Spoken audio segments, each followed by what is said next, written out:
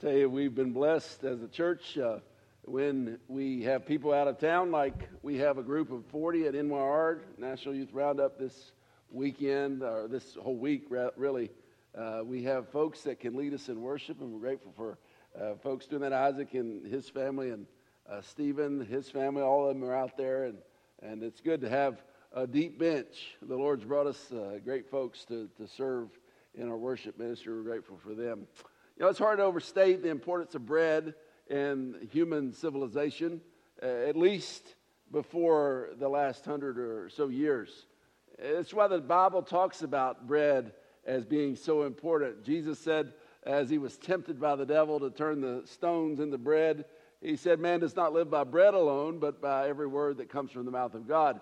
And in Jesus, when he taught us how to pray, he said, you're to pray, give us this daily bread. Bread was a staple. It was the foundational element of most people's diet. In fact, for a lot of human history, people have subsisted on bread and whatever they could catch and water. Bread was very crucial to society most of our existence. You can see that by the fact if you ever are tempted to do a Atkins diet, a low-carb diet, see how quickly you miss bread. I would really miss some of that Italian herb ciabatta bread. Man, that's some good stuff right there. Put a little olive oil and balsamic vinegar. I'm making some of you hungry now, right? So bread is a really, it's so important and throughout history. Therefore, that's made bakers important. In the mid-15th century, they had a problem, though. You see, before machines, before the precision of machined instruments, bakers basically made their own bread, and then it was very much full of the human element. Bakers typically would make their breads and rows of 4, 3 across, so you would have 12, a dozen pieces of bread, a dozen rolls, a dozen buns, so on. And so that was a typical way that bread was sold all throughout history. And in the mid-15th century, some bakers they gave in to the temptation of greed, and they figured out if we made these rolls a little less wide and a little less high, if we used less flour and yeast, then our profit margin would go up.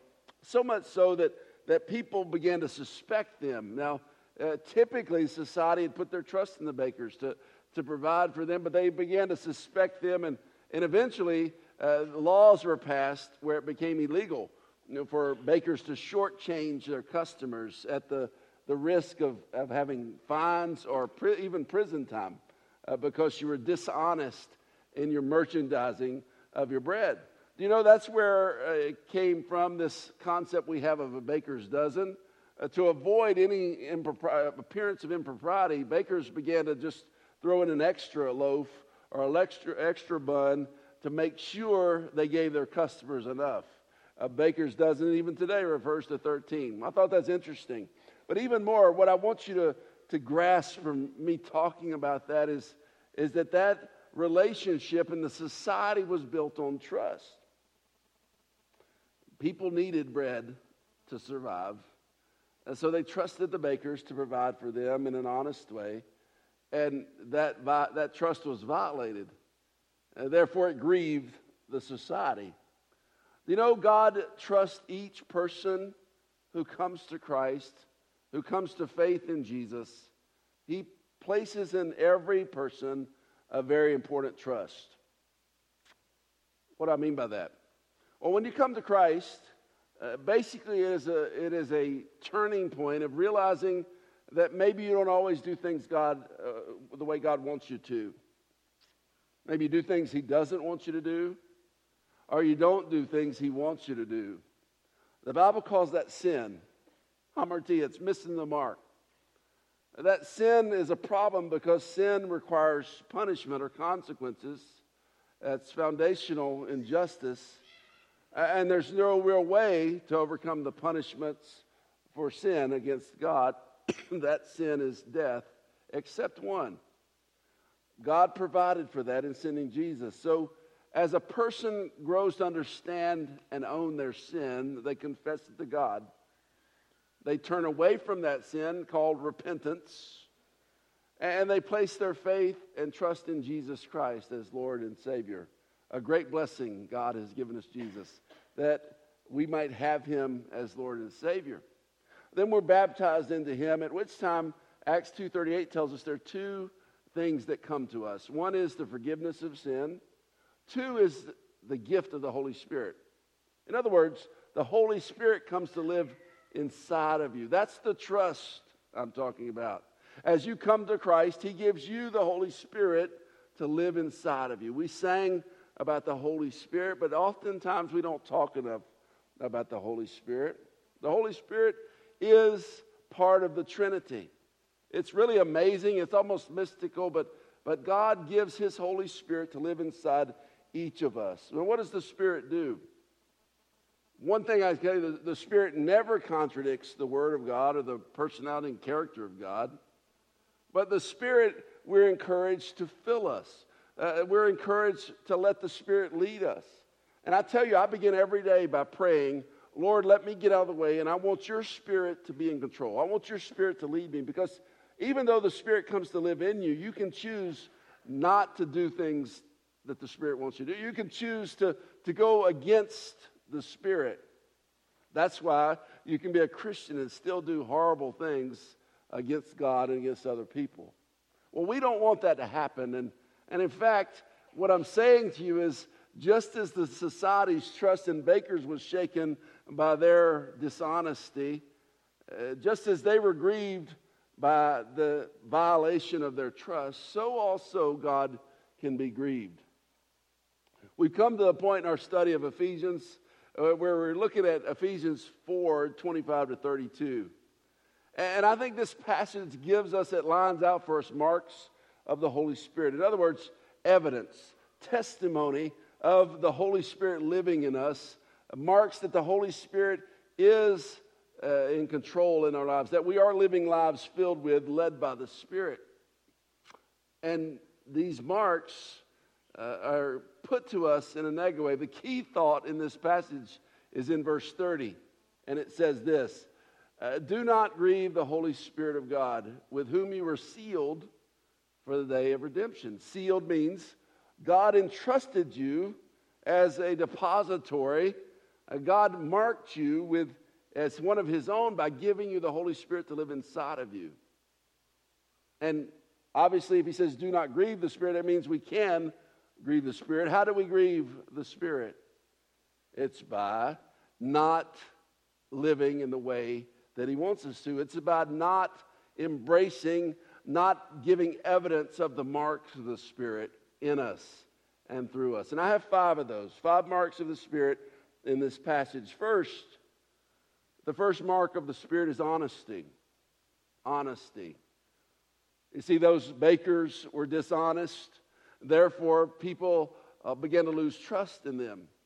And when you think about it, honesty is the foundation of any relationship. It's the foundation of marriage. It's the foundation of the family unit between parent and child. It's the foundation of a workplace with boss and employees and coworkers to coworkers. It's the foundation of any healthy relationship. And what happens when people are dishonest? It undermines, it shatters, it breaks that trust, doesn't it? Now, listen, if that happens, if you are in that kind of situation now, maybe where you've lost trust in somebody, it can be rebuilt. But make no mistake, the only way to rebuild it is by making a commitment to being honest. And God, through his Spirit, will lead us to be honest. Verse 25, therefore each of you must put off falsehood and speak truthfully to your neighbor, for we are all members of one body. What he's saying is, if we want to be in relationship with others in the body, if we want to have healthy relationships, we've got to be honest. We've got to be truthful. It is a challenge, isn't it? But God wants us to do that with one another. In fact, in verse 15 of chapter 4, we talked about a couple weeks ago, he says, instead speak the truth in love. He wants us to be that true speaker, but not just flaming it out, being compassionate and loving. It's important. It's actually key for us. We want to have healthy relationships, to be honest. Second mark is to have positive speech. It's to have positive speech. He tells us this in verse 29, do not let any unwholesome talk come out of your mouths, but only what is helpful for building others up according to their needs, that it may benefit those who listen. Very important there. That Greek word unwholesome means perverting or corrupting. Don't let any perverting or corrupting talk come out of your mouths. But it is so easy, isn't it? To bring out words that maybe they're out of frustration, maybe they're out of anger, but words that tear down those around us, often those closest to us. The Holy Spirit, if we allow Him to fill us and lead us, I believe He takes care of that. He filters our speech. You know, it's wonderful today to have filtration systems. You can get them in pitchers. You can put them onto your water unit. But here, if you don't like the taste of the water, you're worried about impurities, you can have a filtration system to clean out those impurities. The Holy Spirit, I think, as we allow Him to lead us and fill us, He is evidenced by the way we talk to one another. Now listen, what He's saying here is these words need to always be dedicated to building up. What that means is it's not always compliments.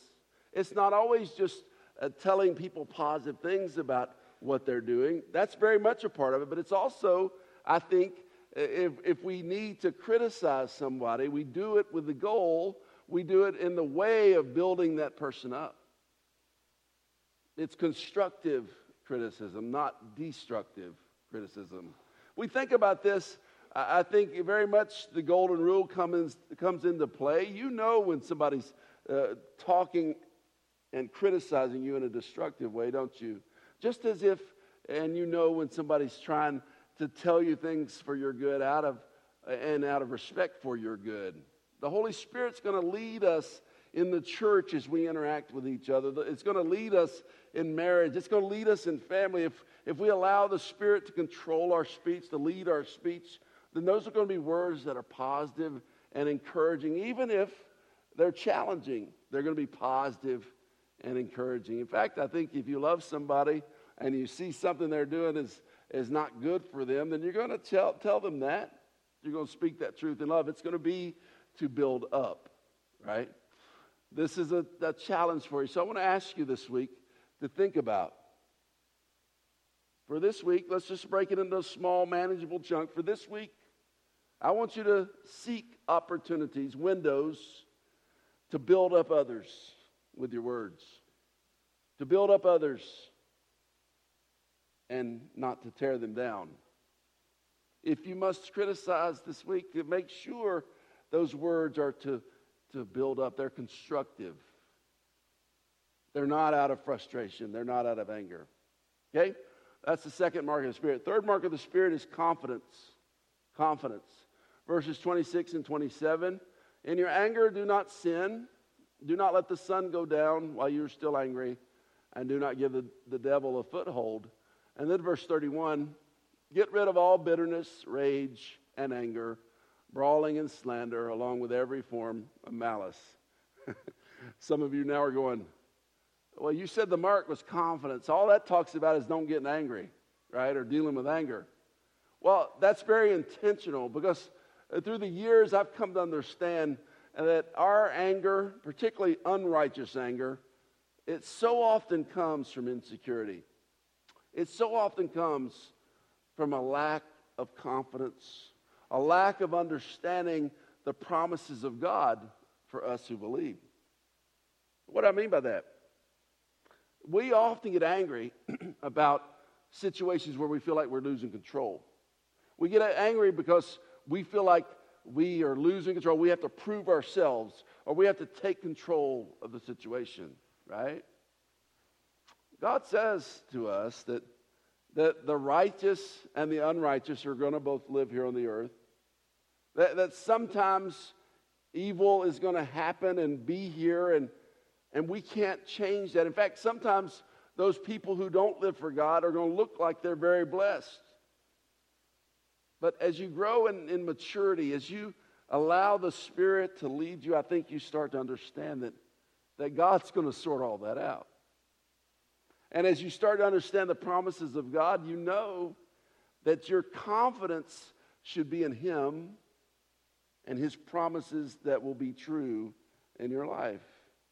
Matthew 6:33 says, "Seek ye first the kingdom of God and His righteousness, and all these things will be provided to you." 1 Corinthians 15 says, "We are more than conquerors in Christ Jesus. Nothing can separate us from the love of Christ. Not nakedness, not famine, not peril, not sword." See, I'm telling you, anger, the kind of anger we often have, you check it next time you get angry. Ask yourself, is that coming from a place of insecurity? Is it coming from a place where I feel like I'm losing control? Probably will be. And God's answer to that is to find our confidence in Him, to find our security in Him. Then we don't feel like we have to take control because God is in control. See? Now, the only kind of anger we are supposed to have, I believe, is righteous anger. What do I mean by that? I mean, we should only get angry about the things God gets angry about. When somebody in a position of power abuses that power or abuses a person, the Old Testament is all about how God's people should be seeking justice, how God's people should make sure that social justice is the norm, it prevails, that God's people should make sure those who are borrowing don't have to pay an exorbitant rate of interest, that those who are hungry get fed, that those who have need see those needs met by those that have extra. See, that's the kind of stuff God gets mad about. You see Jesus get mad about what? In the New Testament, you see Him get mad when people, money changers, are taking advantage of people that are coming to worship by charging them these outrageous prices for doves and lambs, the things they're to sacrifice to God. And so Jesus, he pits his old-fashioned hissy fit. Y'all know what that is? Down in Georgia, we call that a hissy fit. He upturns the tables, and he shows everybody that that's not acceptable for the people of God. Jesus also got very angry and agitated. His harshest words were reserved for the Pharisees, people who should have known better, people who claimed to be God's people, God's leaders, yet they were dishonest, yet they were not seeing to the needs of the people. God cares about social justice. Those things we should get angry about. Most of what we get angry about is just jockeying for position. It's a lack of security. It's a lack of confidence in God holding true and making His promises come to bear in our lives. Fourth mark of the Spirit is productivity. Productivity.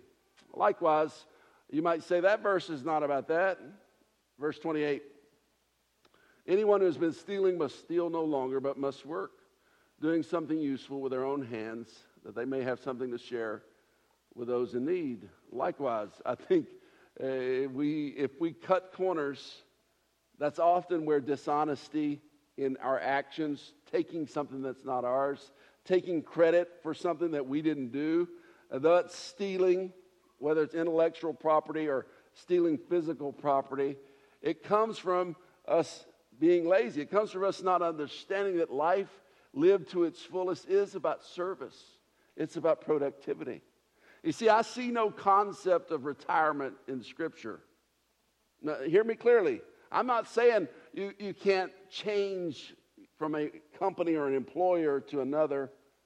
But even more, even when you no longer have need to work for wages, God has given you spiritual gifts. He's given you unique abilities. He wants you to be using your gifts to better others, to serve others, to build up the kingdom of God, to build up the church.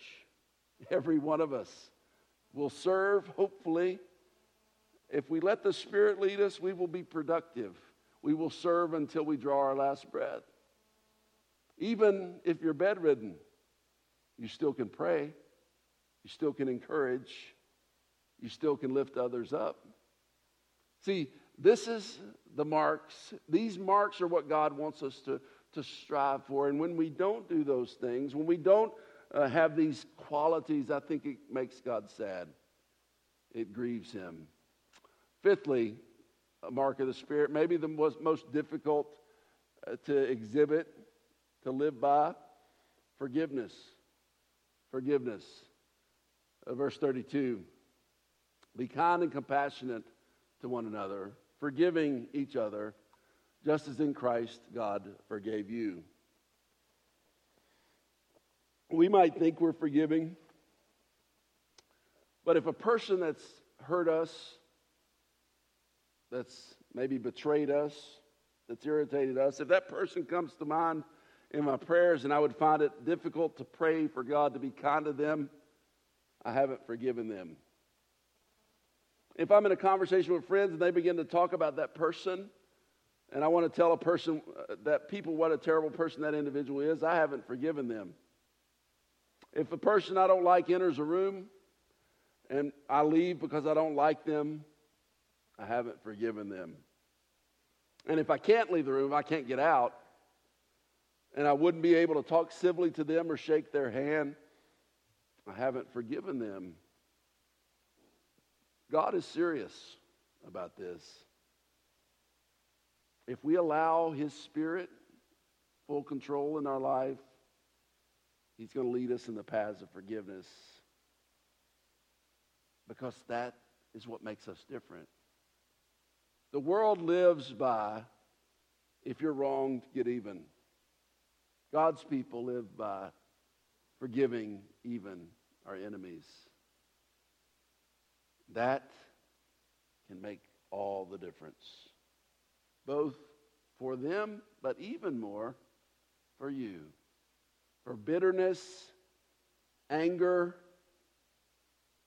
holding grudges, it will poison you from the inside out. College professor was known for his elaborate object lessons. One day his students came into the class, and on the table were a great pile of darts. And on the board was a target, a bullseye made of paper.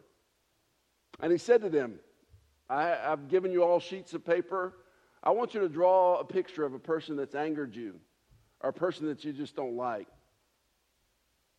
And so they began to draw. One girl drew a picture of a girl that had stolen her boyfriend. A guy drew a picture of his little brother. One bold girl, drew a picture of the professor. Very well done. And as they got their pictures done, he said, I want you to take your pictures, and one by one, I want you to put them on the bullseye. And then I'm going to give you a chance to take those darts, and you throw them as hard as you want to at that person. I want you to vent your anger. And the students lined up, and they started laughing, and they were really hurling them. And then the professor went to the board, took down their pictures, took down the target, and underneath was a picture of Jesus with all those dart marks in his face, in his eyes.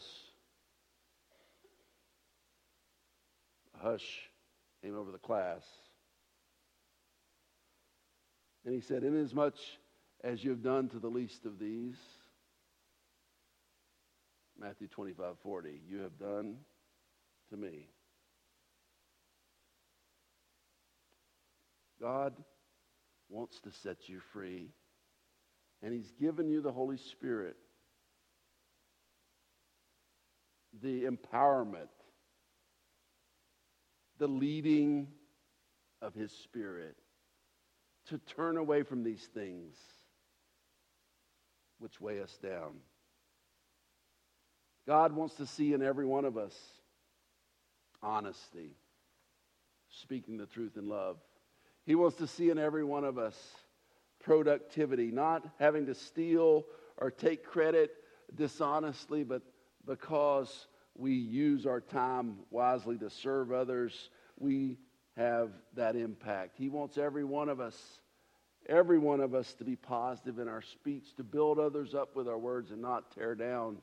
He wants every one of us to not have to be angry because we're confident in Him and in His promises. He wants every one of us to be forgiving, even if the others don't deserve it. I want to challenge you this week to try Him at His Word.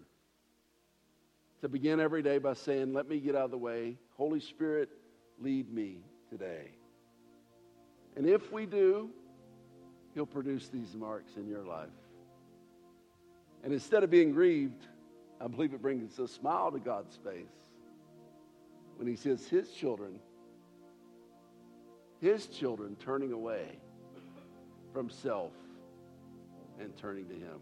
Father, we pray for these realities, these marks to come into our lives through the work of your Spirit. I pray today, Father, that we would not think, as we've been conditioned to, of excuses about how that person wronged me or that person deserves it, but instead to think about the inner state of our heart when we're angry and bitter, when we cut corners, when we're dishonest. You want to change all that, take it all away from us, and replace it with these great qualities. I pray, Father, that you're working in us, that this week will be a week of success, of us turning away from self and allowing you to work through us. I pray this in Jesus' name.